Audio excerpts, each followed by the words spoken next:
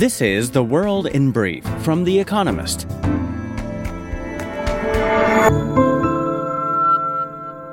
Our top stories. The UN's nuclear watchdog said it had observed no visible indications of mines or explosives in recent weeks at the Zaporizhia nuclear power plant in Ukraine, but it wants greater access to confirm their absence. Earlier, Volodymyr Zelensky, Ukraine's president, claimed Russia had placed objects resembling explosives on the roofs of the buildings at the plant, Europe's biggest. Russia seized control of it in February 2022. Almost all rate setters at the Federal Reserve foresee more tightening in 2023, according to minutes released on Wednesday from their mid-June meeting. Last month, America's central bank kept rates unchanged in a range of 5 to 5.25%. 12 of the 18 policymakers have said that they expect at least 2 more increases this year. The Fed's next meeting is in late July. Germany will return to fiscal normality in 2024, according to Christian Lindner, the finance minister, ending 3 years of hefty public spending to cushion the economic blow of the pandemic and later the war in Ukraine. Germany aims to spend €446 billion, or $484 billion next year, down from €476 billion this year. The country will also take on €16.6 billion of debt, compared with €45.6 billion this year. Hong Kong's police arrested 4 men for allegedly violating the city's national security law. The men, who were not identified, are accused of raising money to support dissidents abroad and of posting seditious content online. On Monday, Hong Kong offered a reward for information leading to the arrest of 8 pro-democracy activists now in the West. Thousands of people gathered in Jenin for a funeral procession for 12 Palestinians killed during Israel's 2-day military operation, its largest incursion on the West Bank in over 20 years. Crowds refused to let senior Palestinian officials attend out of anger at their perceived inaction. Israel withdrew its forces on Wednesday. 1 soldier was killed in the operation. Russia's revenues from oil and gas fell by 47% to 3.4 trillion rubles, or $37.5 billion, in the first half of 2023 compared with the same period in 2022, flattened by Western sanctions and the closure of the Nord Stream gas pipelines to Europe. In June, according to the Ministry of Finance, they declined by 26% year-on-year. Energy revenues are vital for funding Russia's war in Ukraine. Producer price annual inflation in the Eurozone contracted for the first time since December 2020, according to the EU Statistics Office. Factory gate prices in May were down 1.5% year-on-year, driven by falling energy prices. Analysts had forecast a 1.3% drop. The decline suggests that price pressures on businesses and households may be easing. And figure of the day, 10,000, the number of fixed-wing drones Ukraine loses per month. And now here's a deeper look at the day ahead. As Twitter unravels, Meta launches Threads. Elon Musk's 8 months in charge of Twitter have been turbulent. He began by firing 80% of the staff. Analysts forecast that by the end of the year, he will have lost 4% of Twitter's users and 28% of its advertising revenue. Rival social apps, such as Mastodon and Truth Social, have briefly flared, then fizzled, allowing Twitter to burn on. On Thursday, Meta, Mark Zuckerberg's social media empire, will release Threads, its attempt to capitalize on Twitter's travails. Launching a new social network is notoriously hard, but Threads has a head start. Meta is practiced at cloning its rivals. Instagram Stories copied from Snapchat, and Reels imitates TikTok. Users can sign into Threads with their Instagram account, something 87% of Twitter users already have. And Twitter's paywall, introduced on July 1st, may just give them the shove they need to fly the nest. OPEC's simmering frustrations. On Thursday, the Organization of the Petroleum Exporting Countries, which together with allies produces 40% of the world's oil, concludes a 2-day event in Vienna.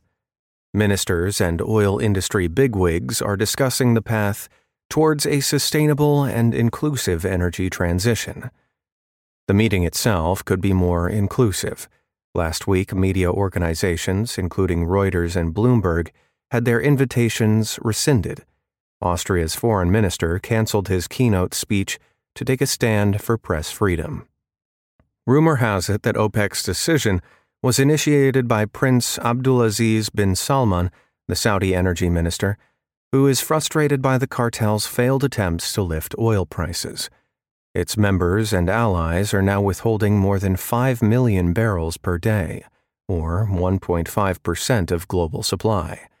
Yet the price remains stuck well below $80 a barrel, which Saudi Arabia requires to balance its books as it pursues a flurry of mega-projects, including a 170-kilometer-long linear city and a desert ski resort. The state of affairs is hardly sustainable. A tech fest to help humanity.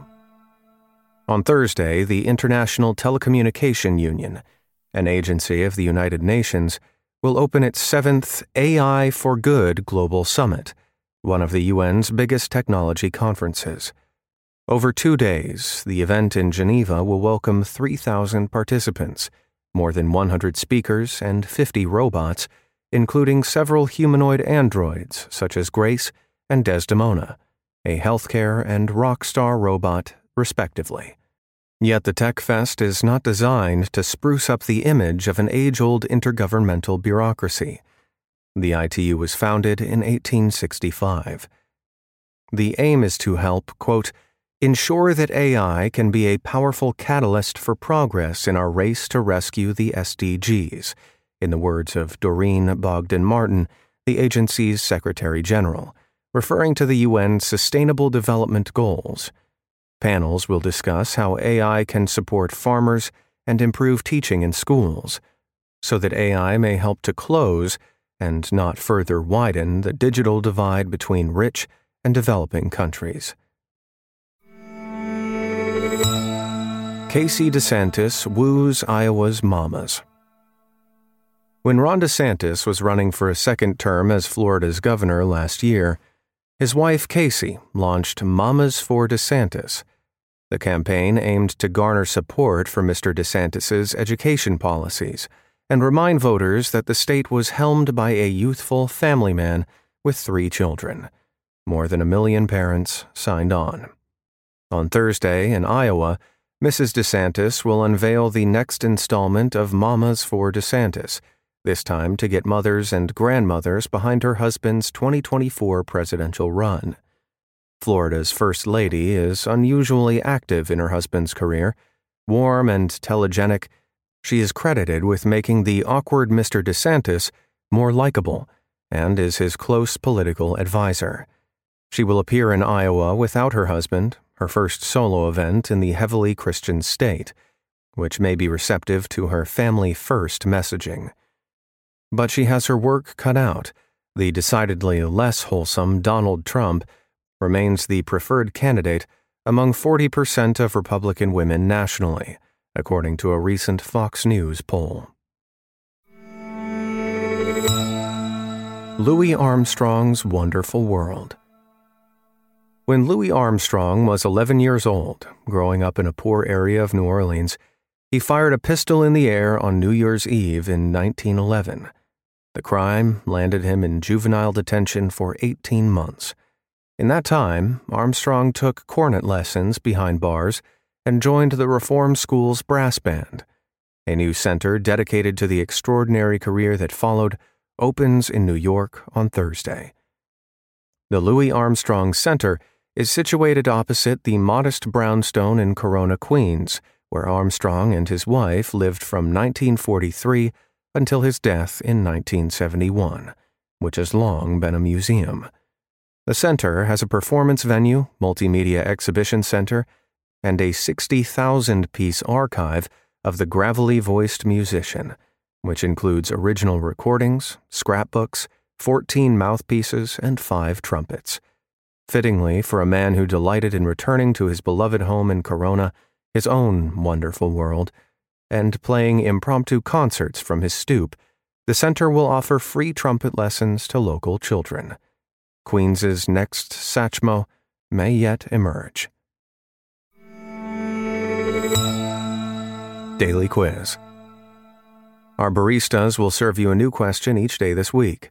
On Friday, your challenge is to give us all 5 answers and, as important, tell us the connecting theme. Email your responses and include mention of your home city and country by 1700 GMT on Friday to quizespresso@economist.com. We'll pick randomly from those with the right answers and crown 3 winners on Saturday. Thursday. Which tennis champion was stabbed in the back in 1993 by an obsessed fan or rival? Steffi Graf. Wednesday. Which animated children's TV character is the cousin of Dora the Explorer? Finally, here's the quote of the day from Frida Kahlo, who was born on this day in 1907. Nothing is worth more than laughter. That's the world in brief from The Economist, available 3 times every day of the week. You can also hear interviews and analysis from our journalists, including our current affairs podcast, The Intelligence, on your podcast app. And subscribers to The Economist have access to each week's full edition in audio. Just download the Economist app to start listening.